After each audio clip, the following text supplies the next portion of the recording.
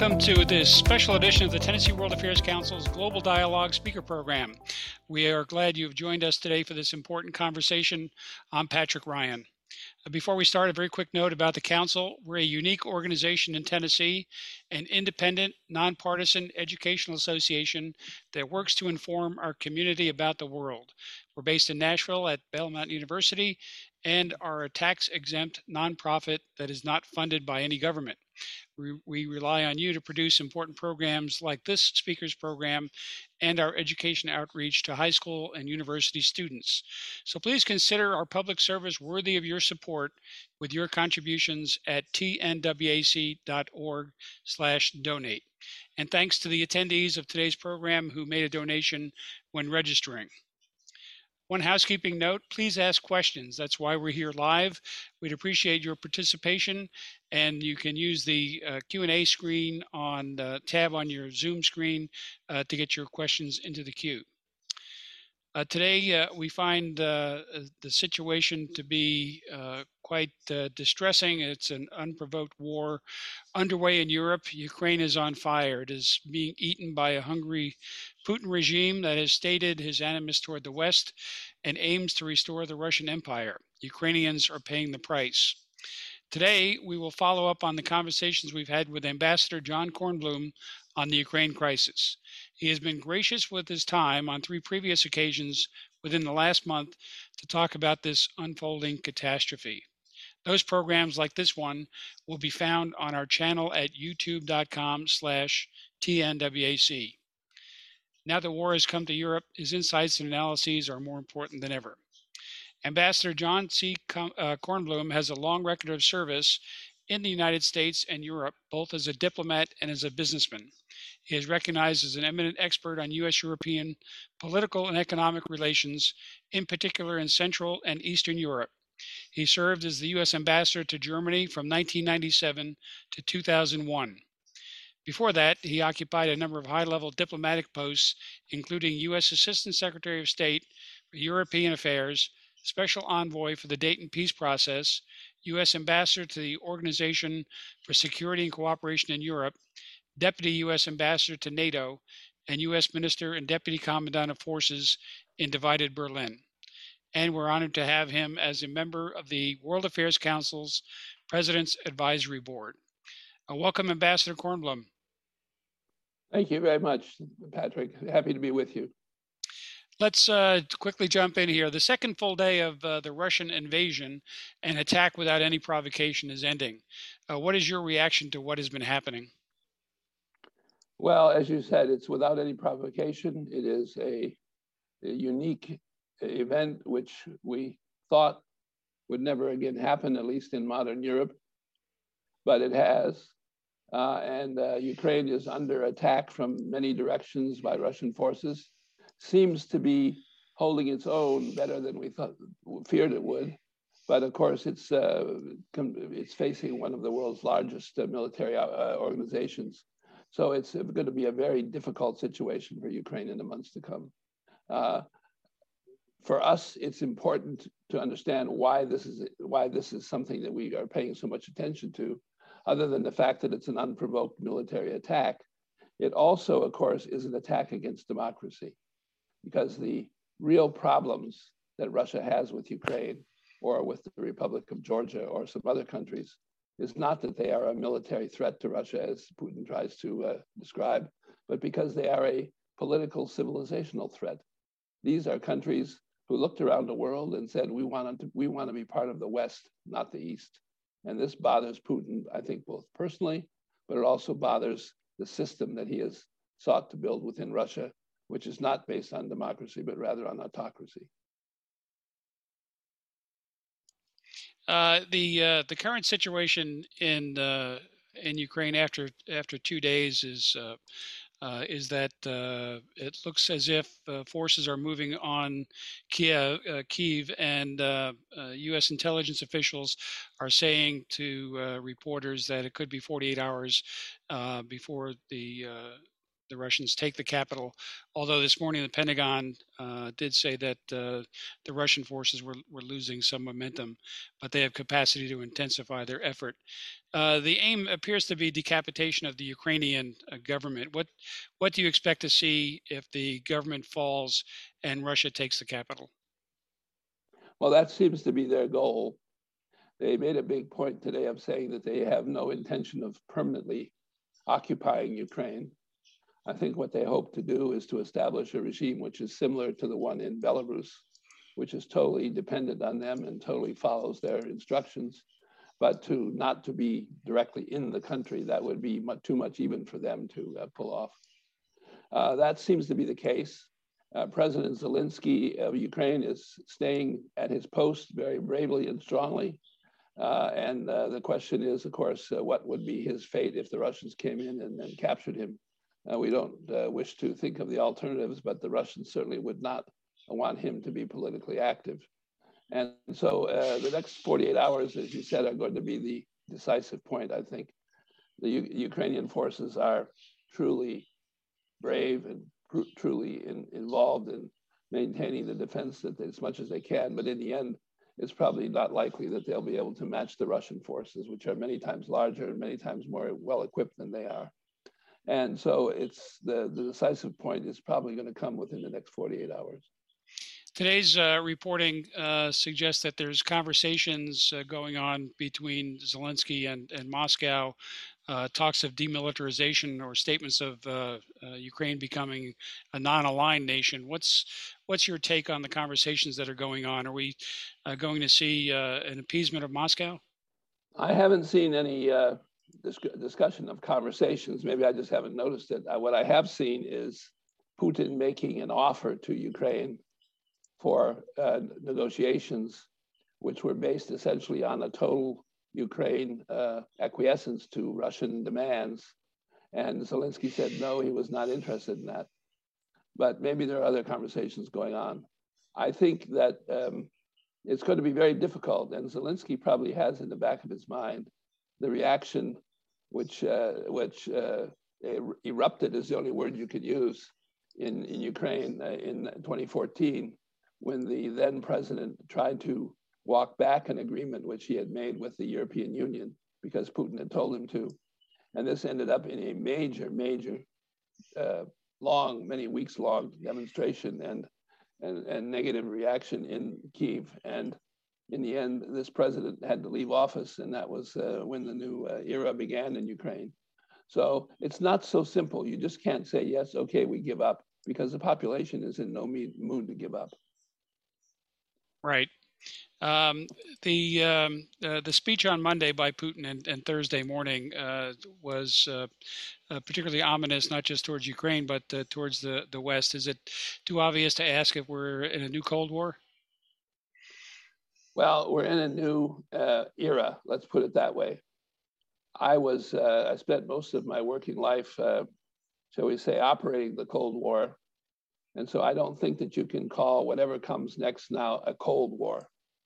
It'll be a different kind of cooperation or confrontation, rather. I didn't mean cooperation, confrontation, in which there are probably no shots fired, as was the case in the Cold War, but it will have a different kind of structure to it partially because Russia is not the Soviet Union and China is not Mao Zedong's China.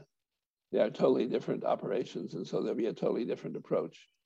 The interesting thing is that much of what we're talking about right now in the way things are working or what the so-called world order is going to be are probably already overtaken by events and will disappear anyway within the next 15 or so years, because we're coming into a new age, a digital, integrated, network-oriented age in which things such as global supply chains and high-speed data networks and things like that will be the things which determine a country's influence and power more than the military forces.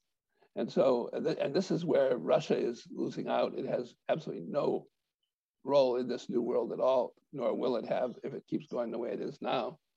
And so we have to always have in the back of our minds that while we're dealing here now with, shall we say, a 20th century style confrontation, the world is actually building around this confrontation a 21st century style network, interconnected global structure, which will make it very, very difficult for a country like Russia to maintain its standing with Putin or without Putin, with military forces or without Putin. It will be reduced to that being a raw material supplier. And in its major raw material, petroleum and gas, are ones that are being phased out in the world. So Russia's future is actually quite bleak if you look at it from the longer term developments. And that's why to call it a Cold War is not quite the right term, but it will be an immense confrontation which is going on, and competition between the authoritarian countries, namely Russia and China, and the Western democracies, which are mainly the United States and Europe. And that's why this is so important to us, not because we want Ukraine to be a democratic state, which we do, but the real story here is who is going to have the upper hand in the new order which is coming, which is the network digital order. And how should we view the response from Europe, the U.S., and NATO? Has a heavy enough price been inflicted on Moscow since the invasion started? I think that the Western reaction has been almost amazing. This is not Western democracies always have a problem when dealing with autocratic countries, because the dictator in these countries can just say what's going to happen, and then it happens for better or worse. We always have to debate it out, first in our own countries and then with our allies. And I think that given that fact, the amount of unity and the concreteness of the plans which have been set forward has been approaching amazing. And what's the mood in Berlin? You come to us from Berlin, Germany today, and as the former ambassador to Germany, I'm assuming you have your finger on the pulse of what's happening there. Well, I don't know about that, but I have been talking to lots of people. I think that there is a phase now of realization in Germany that they took for granted the peace which came after the end of the Cold War 30 years ago, that they were not enough aware of the various tensions and problems which existed, and above all, that they were not well prepared for the kind of confrontation that we're having now.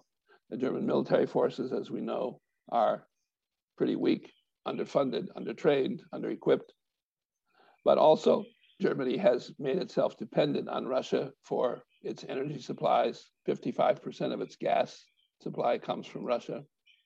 And it has also structured its economy to depend a lot on trade relations with countries like Russia and China. These are structures which seem to be a little bit more uncertain than they were 6 months ago. And the sanctions have not yet included removing Russia from the SWIFT system, the banking system that allows transfers across borders. What's going on with that as far as European hesitancy? Well, that's the real, shall we say, nuclear option, as people say. It's controversial in Europe, but also in the United States, by the way. There are several eminent people who have said it wouldn't really work for the United States either, because we have so many other things that we try and fit into it. But at the moment, however, it looks as if movement would have been possible towards a closing of the SWIFT system to Russia. And that movement was stopped by Germany and Italy, and also Cyprus, which, as we know, essentially lives from Russian banks anyway. And so there's been quite a bit of debate about it. The Germans are saying, no, there's a lot of things we have to think about, and the Italians too. Some people are calling this the second chapter of Nord Stream 2 of Germany. There's a lot of hard feelings against Germany, especially from Eastern Europe, about this. So this is an example of the problems that democracies have. Nobody is forced to say what they are expected to say. Nobody is forced to do what they're expected to do. And so sometimes you have these debates, and this is one of them. The Ukrainians, at least according to anecdotal information and remarks by President Zelensky, see the West as dithering while it's being taken apart. Are they right? Should we have taken off the table the option to provide direct support? Well, again, that's the point I just made. Dithering, if I were President Zelensky, I would be exactly as tough and exactly as disappointed in the West as he is. So I'm not questioning his words. But this is what you have when you have democracies as protectors. It's very hard for us to move forward in one way. And for President Biden, I think he's really been extremely courageous on this. But you have to remember that polls, at least that I've seen over the past 4 weeks or so, have suggested that well over 60% of the Americans asked about Ukraine either don't know what it is or where it is, or don't want to have any engagement there. So, these people who run democracies are also elected. And so they have to make sure that they maintain their political standing at home also. Mark Zashin asks, what more can the Biden administration do? Well, what the Biden administration could do would be to move towards, I think my own view is to closing the SWIFT system to the Russians. It could also increase weapons deliveries to Ukraine, assuming there's still Ukraine there to have weapons delivered to. And it could already be thinking of, and I'm sure they are, I'm not saying they're not, but the next step has to be, how do you put this thing back together?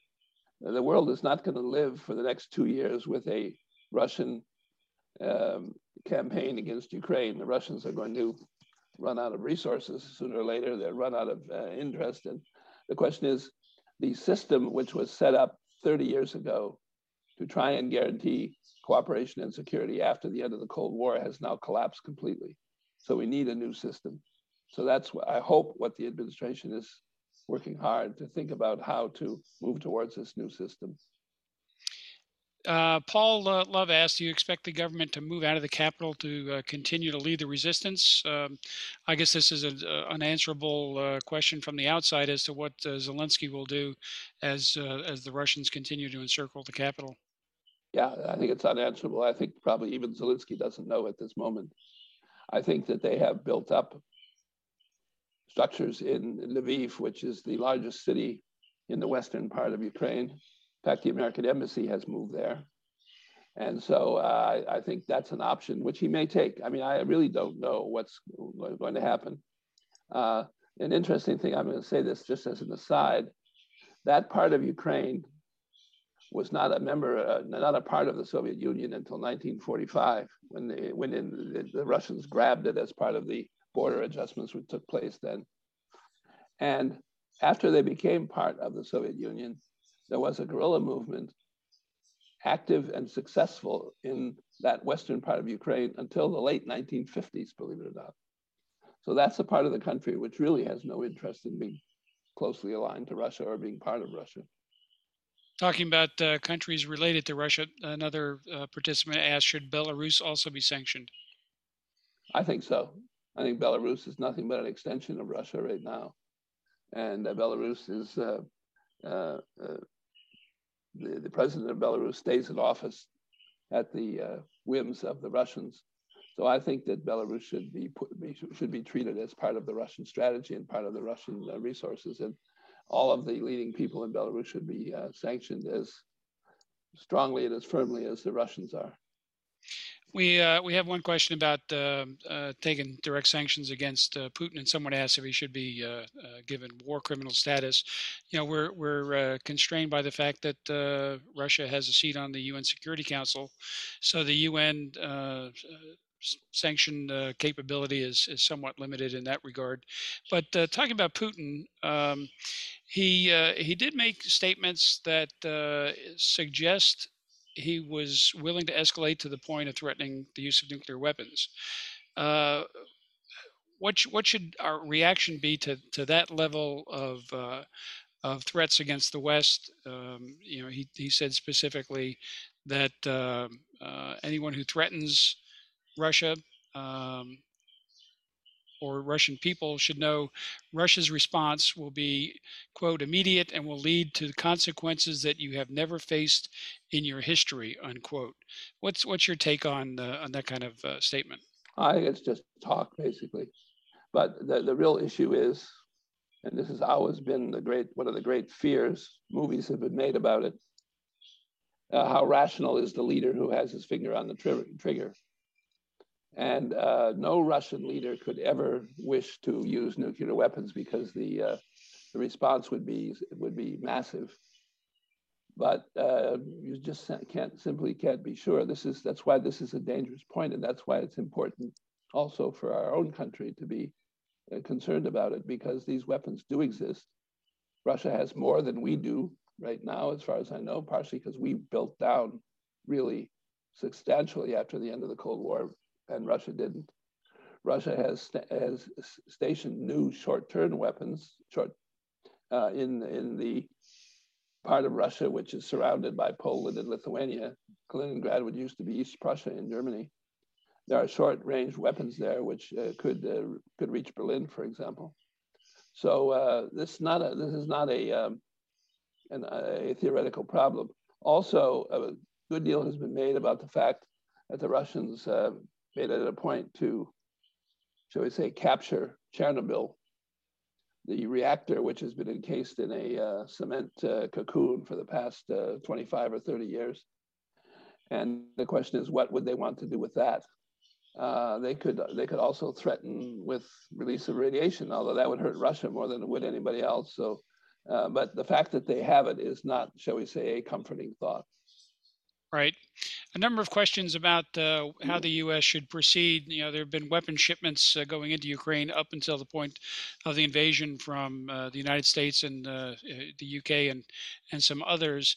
How do you see this playing out if Putin is successful in Ukraine in terms of support to any resistance? Safe havens in nearby NATO countries. What are we likely to see at the end of this operation? That's a very good question, and I don't think anybody has a good answer to it.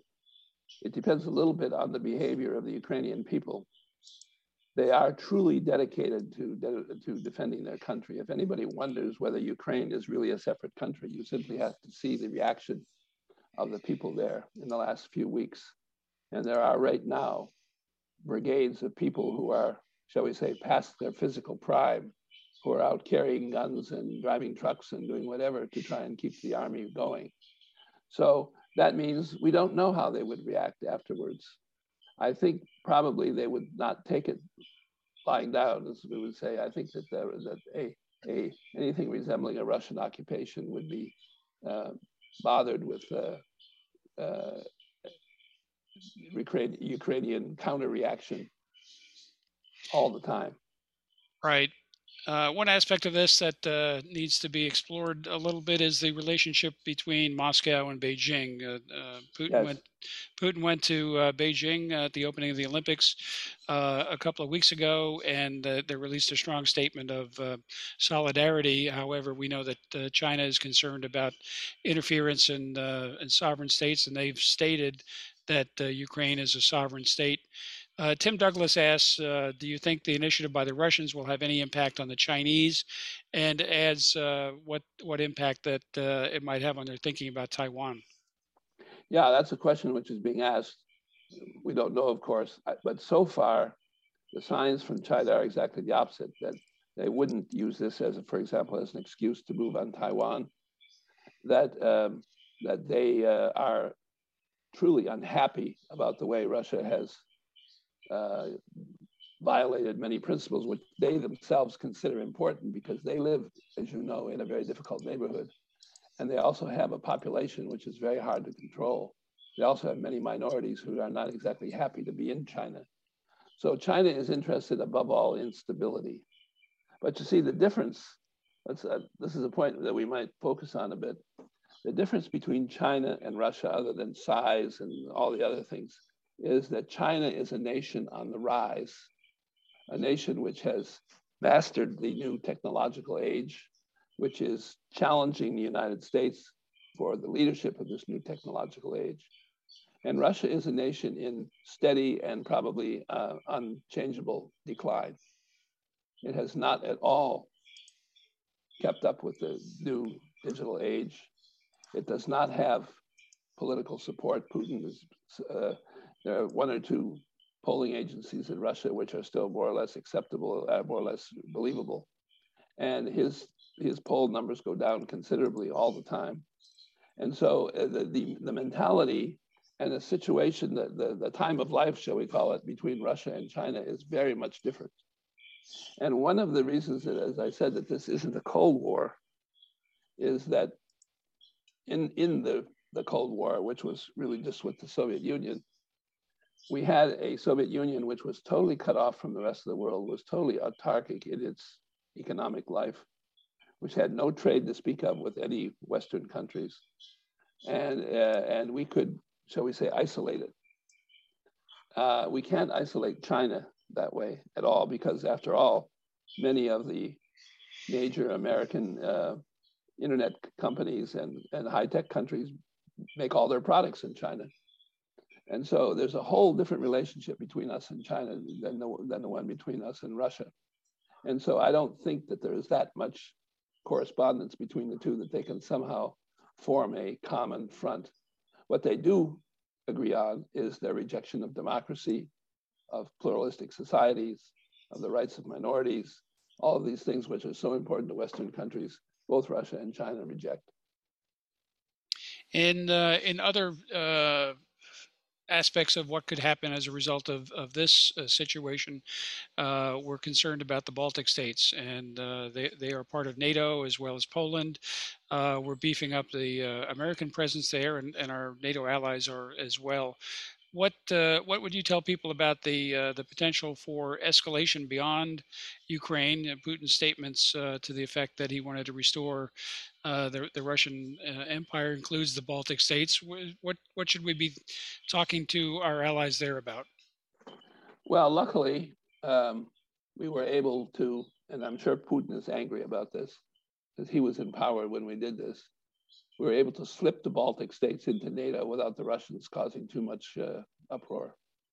So the Baltic states are now in NATO, as is Romania, as is Poland. And so any move against them would be a move against NATO. Article 5 of whose treaty says that an attack on one country is an attack on all. So the United States would be bound by a treaty to get involved. And the president has already said that we will defend NATO territory. So it's a big step for Russia. The Baltic states are small, but the step to move against the Baltic states would be a major, major step for Russia. It would be war against the United States. And I don't think even Putin in his poorest moments believes that he wants to have a war against the United States. You're up to date on the energy situation. I know from previous conversations we've had here. Can you talk a little bit about the impact in Western Europe? You know, the Chancellor of Germany had said Nord Stream 2 is dead. The pipeline for natural gas through the Baltic Sea to Germany. What should we be looking for in terms of consequences for Western Europe of the stop of energy supplies, and what does that mean to Russia? You talked about Moscow turning to Beijing for oil, and that would be a problem. But comment, if you could, about the impact of this this invasion on the energy distribution system. Well, as far as I know, Russia has not stopped deliveries of either gas or oil to Western Europe. But it is true that as the, shall we say, tensions were building over the fall, Russia did not do what it usually does in the winter, and did not, as they say, top up its reservoirs in Western Europe. Russia, Gazprom, over the past 5 or 10 years, whatever it is, has become the largest purveyor of gas, and especially gas, but also oil in Europe. It has rented massive storage capacity, mostly in Germany, which has a lot of these caverns underneath its surface. And the gas is stored in these underground caverns. And so there has been, over the years, no question of the supply because a lot of it was stored in Europe and mostly in Germany. This year they didn't do that. They didn't fill up their storage, and the deliveries have been less than expected in some places, and the prices have gone up considerably. And so we already have a reaction or a consequence of all of these tensions, and that is that Europe's gas supply is less than it should be. Germany, in a normal year, has gotten 55% of its gas from Russia, which is much too much. We did, during the Reagan administration, told them that that was a fool's errand to do that. And they said, don't worry, we'll never become dependent on them. Well, they are dependent on them. But the Biden administration has already started plans both to round up gas supplies and to set up a system to make sure that the gas gets to Europe so that Europe doesn't freeze and starve in the winter. And a major partner in this is the kingdom, I guess you would call it, of Qatar, which is one of the largest gas producers in the world. That's why they're so rich with such a small country. And they have already entered into contractual arrangements with, I think with us, I'm not quite sure who the contracts are with, but they have been given, in fact, a sort of an honorary title, something like our preferred close gas supplier or something like that. And so this is where the Biden administration has been really quite on top of things to help make sure that the gas supplies do not run out in Europe. Luckily, we're coming to the end of the winter now. And so it's not going to be as bad as if this were November. It would really be difficult, but the winter should be over quite soon. So the amount of gas that's required will be less than if it were in the winter. Yeah, Qatar is certainly a player in this equation. And I recall that last month, a U.S. diplomat was talking about providing gas supplies, and that Qatar was designated a major non-NATO ally. Right. Speaking of NATO, Christopher Reiser asked, do you see a NATO country military buildup in the cards? And I heard a commentator earlier today in a conversation mention that you could put the entire British standing army in Wembley Stadium and have 30,000 empty seats. What should we be looking at as NATO's response in terms of kinetic power as a result of this? And Michael Watson asks, what are the concrete plans the West is supporting, and mentions that you referred to NATO unity and Western unity as amazing. That's right. But we should take that with a grain of salt because, as you said, the entire British military, it's not the British Army, the entire military establishment could fit into Wembley Stadium. And what has happened is the following. The United States was always the major contributor to NATO going back into the 1950s. And in fact, NATO was important in the 1950s. It changed its role in the 1950s. It was still, of course, a bulwark against Russia. But NATO was also then seen as the, shall we say, the balancing wheel for Europe, which allowed Europe to move ahead with the European Union. Because the Europeans to this day still don't really trust each other. And above all, they don't trust Germany. And so the American military presence in Europe is as much a structure of trust for the Europeans among each other, so that which allows them to cooperate with each other, as it is a defense against any outside attack. So America is always going to be the major part of NATO. I think at the moment, the figure that people use is that we contribute about 80% of the forces, and we contribute about 80% of the budget of NATO. So it is really our organization. But that doesn't mean that the other countries can't make important contributions and can't help us with the management of whatever the tasks are. I spent, as you mentioned in your introduction, I spent almost 4 years working very hard on the Dayton Peace Agreement and the end of the Bosnian War. And after the signing of the so-called Dayton Agreement, we moved in one of the most amazing military operations I think that I probably would ever see. We moved a force of 50,000 people over the Christmas holiday into Bosnia on the basis of NATO. And that force included soldiers from many other countries, including, by the way, Russia. The one time in history, maybe the last, sad to say, that Russian forces were under NATO command. And the reason I mention this is because that couldn't have happened without the very strong support of the NATO military establishments. However strong the United States is, we didn't have the capacity, especially the transport capacity, to do something like that. So NATO is an American organization. It lives and dies on American support, but America can't do everything. And the European contribution is always very worthwhile. And for if no other reason, simply the interchange, the discussion, also the arguments that we have are very important also for the United States to understand what its role should be. The contribution of Europeans to defense was criticized by the previous administration. Where do you see the contributions now? Have the European countries that were criticized by that administration stepped up? And also, Christopher Reiser asks, what effect did the previous administration's weakening of alliance contribute to the decision to invade Ukraine? Well, I think that first, to answer the last question first, I think we don't know. I'll say this is a somewhat speculative thing. We don't know the contacts between the last president and the current president of Russia, do we? We don't know what the assessments are.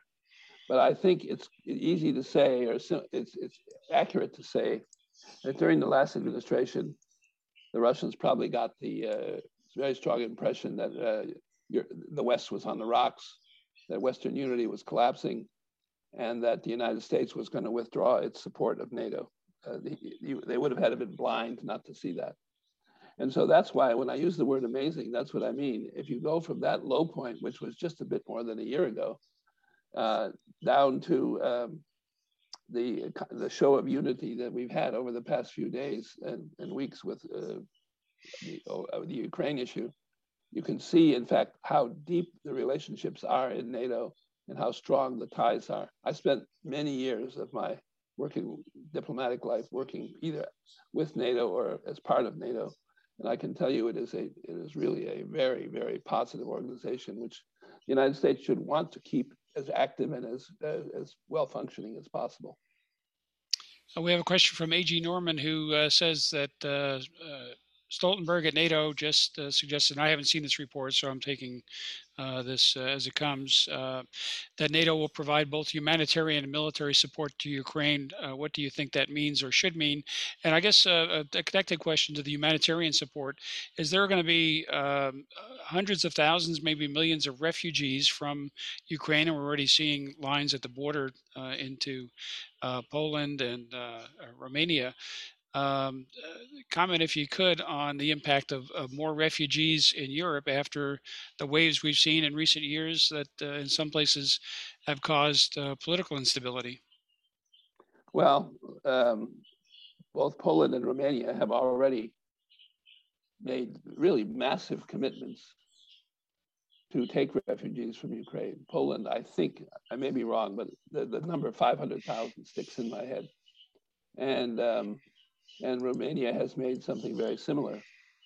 So they are ready for this, and they are, I think the countries involved, Germany is always very welcoming to refugees from countries like this.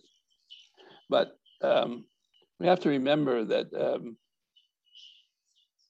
a country like Poland needs these people. In fact, Poland has been hiring Ukrainians quite steadily over the past 5 years to fill its own labor shortages. We're in a totally different era of history also, as far as the meaning of work and the organization of work is commanded. We read about home office and what Corona has done to the organization of companies and things like that. But population movements are probably going to be taking place anyway over the next years, because of the places where work is available are not going to necessarily have anything to do with national borders. Sure. Mark Zashin makes a comment about the close familial relationships between many Russians and Ukrainians. And I know you have insight into Ukraine and culture and society there. How do you think the Russian population is going to respond to this action in Ukraine, and the bloodshed in Ukraine, and as well as Russian military casualties coming home? Well, you're right. I do have very close links to Ukraine through my wife, who is 100% Ukrainian. But it's very interesting the way that Putin has described it seems designed to do exactly the opposite, to drive Ukraine away from Russia. On the one hand, he says, we are brothers, you are part of the Russian culture. It's unnatural to that Ukraine is separate from Russia. But then he invades them and starts killing them. And so there's no love lost for Russia in Ukraine. There is a substantial portion of the population who still speaks Russian as their first language. But I have seen from personal experience and also from what I've read and heard that this mixture of languages is not even an issue. People just speak whatever language they feel like speaking, and there are even dialects which are mixtures of Russian and Ukrainian who people out in the countryside speak. So this is something which Putin has cooked up, and even Russian commentators are scratching their heads wondering where he has gotten his historical precedents for the kind of relationship he argues that exists between Russia and Ukraine.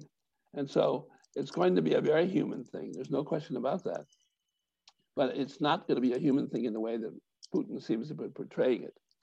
And he, is going even a step further, which is truly off the wall, in saying that his goal is to protect Russian citizens from the fascist governments which exist in Ukraine. Well, there's no fascist government in Ukraine. In fact, the president is Jewish origin, so Right. He's certainly not a fascist. So, or a Nazi, as Putin claimed that the goal was that's right, denazification.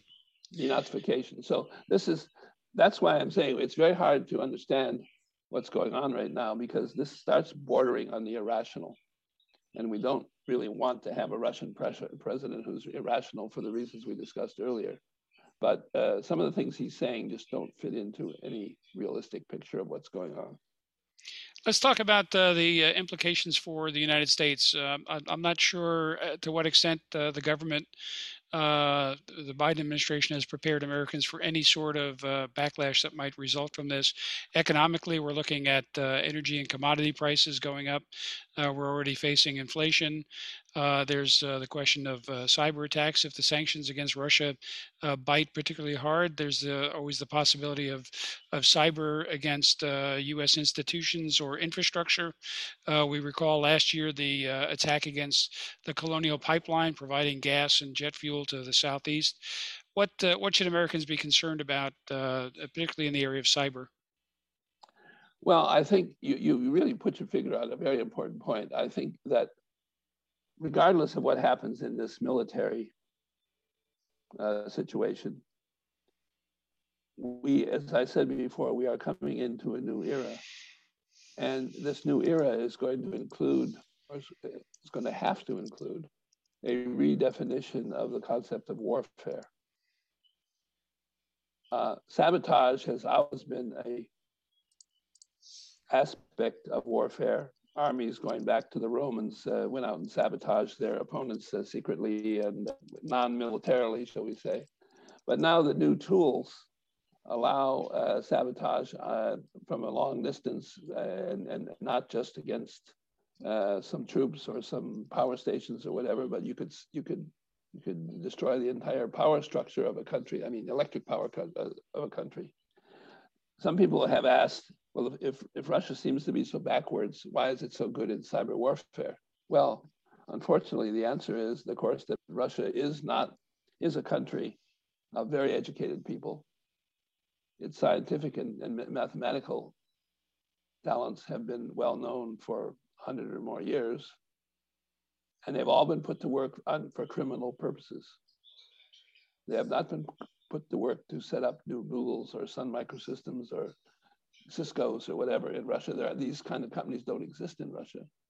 What does exist, however, are massive hacking operations massive hacking cyber warfare operations.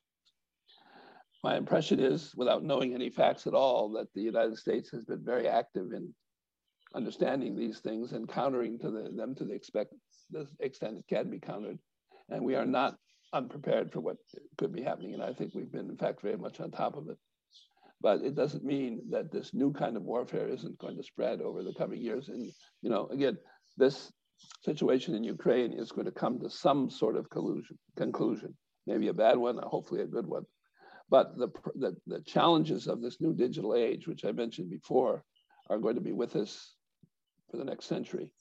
And so it's going to be very important that we not simply take a deep breath if the military confrontation ends, because the confrontation will continue on a different level, probably as long as any of us can think into the future.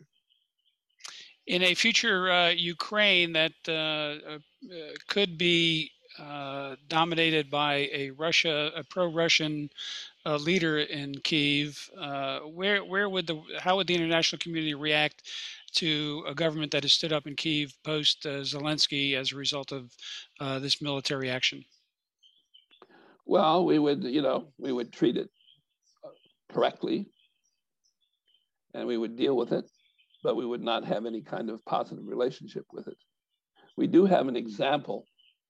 Again, I've been around so long, I was part of this also, which took place in 1968, when the Warsaw Pact nations, also afraid of democracy, not of NATO threats, but of democracy in Czechoslovakia, there was something called the Prague Spring, which the whole Communist Party was turned on end, and came in and occupied it and started an era of really Cold War in Czechoslovakia, which really didn't end until 1990.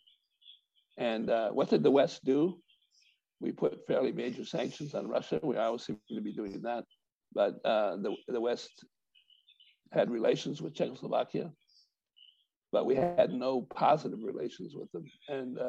And Czechoslovakia was a sort of a pariah. Not its own fault, of course, but the people in power were puppets of Russia. And Czechoslovakia was a pariah really until the Cold War ended. And then all of a sudden, 1,000 flowers bloomed. The regime in Prague disappeared within 3 weeks, and Czechoslovakia had its first post-Cold War president, and everything was wonderful. But that was 12 years after the invasion in 1968. I've got a question here from my boss, Chairman of the World Affairs Council, Jim Shepard, and I'll mention that Jim and Carl Dean, who's the Vice Chair of the World Affairs Council here, have an excellent op-ed in today's Tennessean. It's online at the Tennessean. It'll be in print on Monday about the invasion and what could be described as a new Cold War. Well, Jim asks, he has a comment that the recent actions by Russia have resulted in strengthening the resolve of NATO countries, and that's being noticed by countries in the region. What do you think about the prospects of Finland and Sweden joining NATO? That's very interesting. I have actually worked on this issue I don't do it anymore because I'm not in the government, but I did work on it for 15 or 20 years. Sweden in particular, not, I hope, exposing anyone here, has functioned as a member of NATO for a long time. We coordinated closely. We had the same goals, etc. Finland is a very different situation because it has a 1,600-kilometer border with Russia. It fought 2 wars with the Soviet Union in 1940 and 41 to maintain its independence from Stalin, who simply wanted to take it over the way he wants to take over Ukraine now. They drove the Soviets back, and they were able to maintain their independence. And after World War II, they, of course, declared themselves to be neutral. And there was a term developed, which the Finns really, really are angry when they hear it, called Finlandization, which seemed to mean to many people who said it was that a country would then appease Russia, and Finland did anything but appease Russia. But at the same time, being a neutral country has become part of Finland's identity. The same as Austria, by the way, which is also a neutral country. And they have, over the years, said they didn't need to join NATO. They did join the European Union, however. But now, after Putin kept saying that these countries had no right to join NATO, Finland and Sweden together made a statement saying, if we want to join NATO, we're going to do it. Punkt. And the debate over whether to join NATO has been reopened in both Sweden and Finland. My guess is that they will not join NATO because it would be also destabilizing to the effort to solve the issues in Ukraine. But the fact is that both Sweden and Finland have been, shall we say, spiritual members of NATO for the last 60 years or more.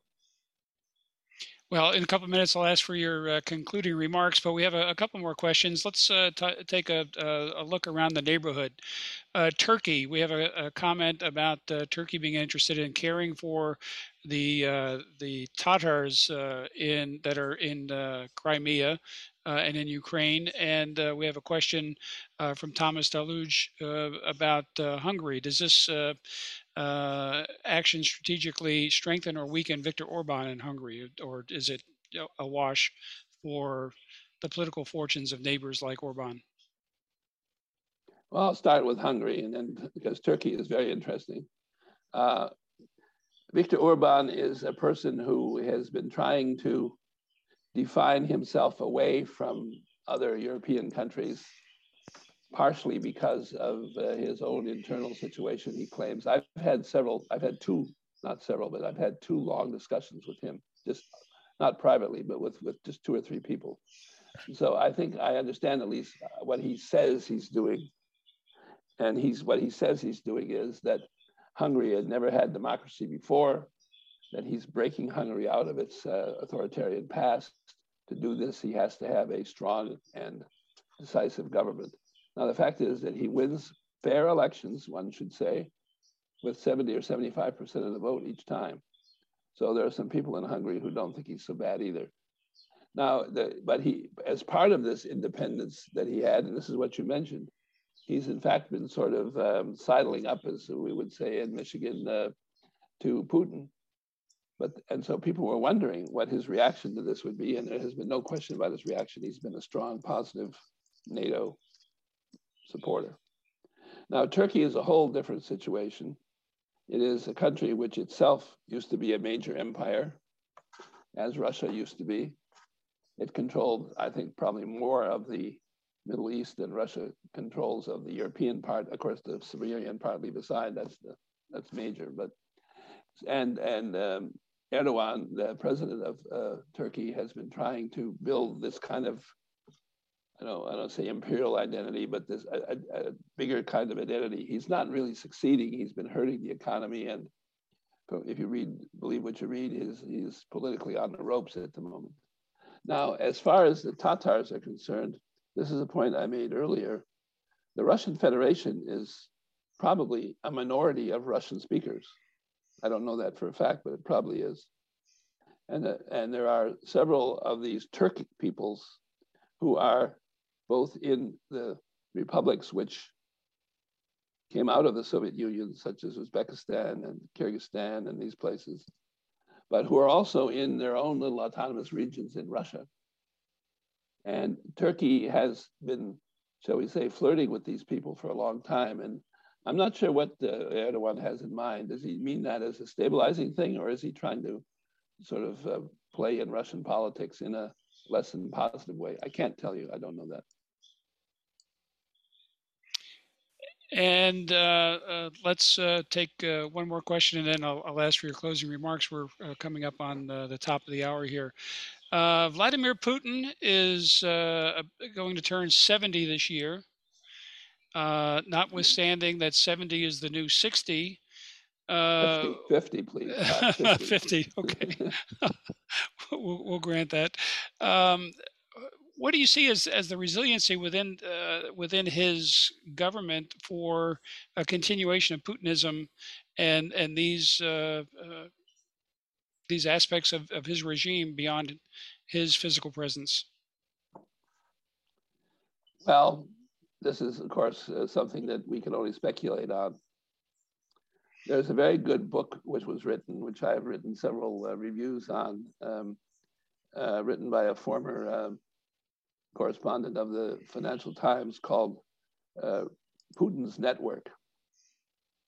And anybody who is interested in this subject, I can highly recommend you reading it. I read it, and it shakes you up a little bit, because it shows how the networks that the KGB and other internal intelligence agencies in Russia were used as the Soviet Union was collapsing. These people were already making their new deals, even as the Soviet Union still existed. And they have built up networks of financial connections, of violence, of military, whatever. They're very active in the United States, for example.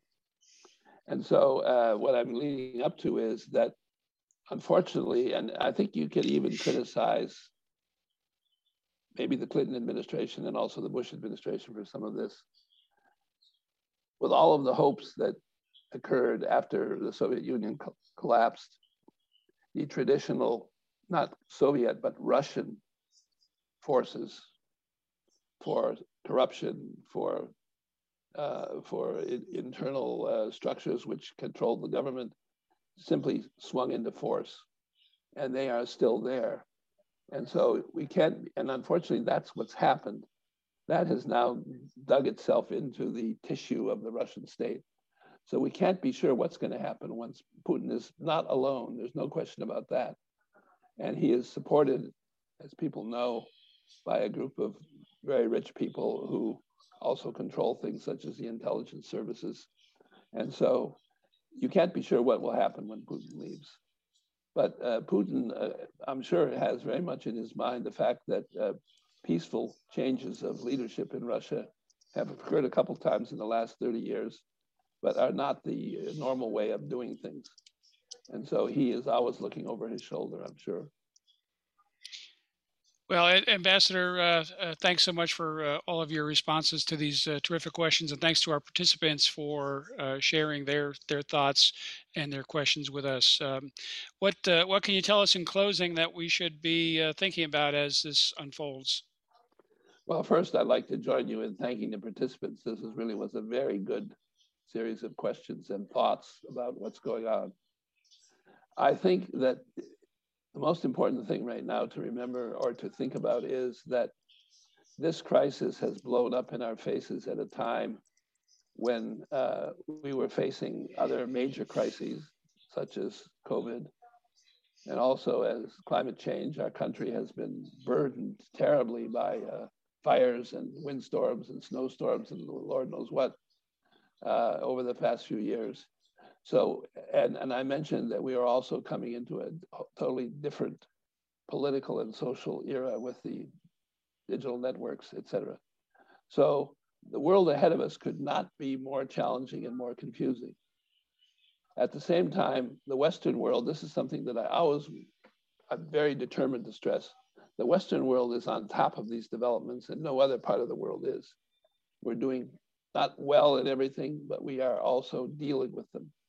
And we have had upheavals in our own country, but we are dealing with these upheavals.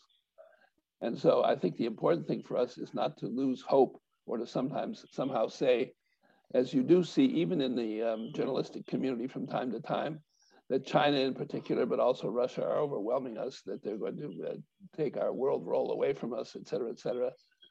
That's simply not the case.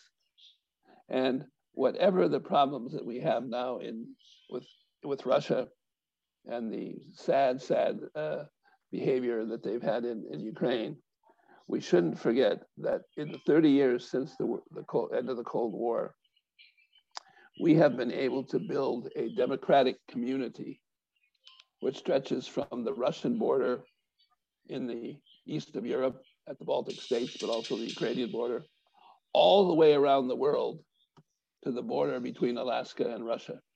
In other words, the world democratic community now, and with small problems, it is a democratic community, encircles the globe. And that is something that we could never have imagined 30 or 35 years ago. In fact, we would have thought exactly the opposite. There are major challenges. The biggest one is, of course, China.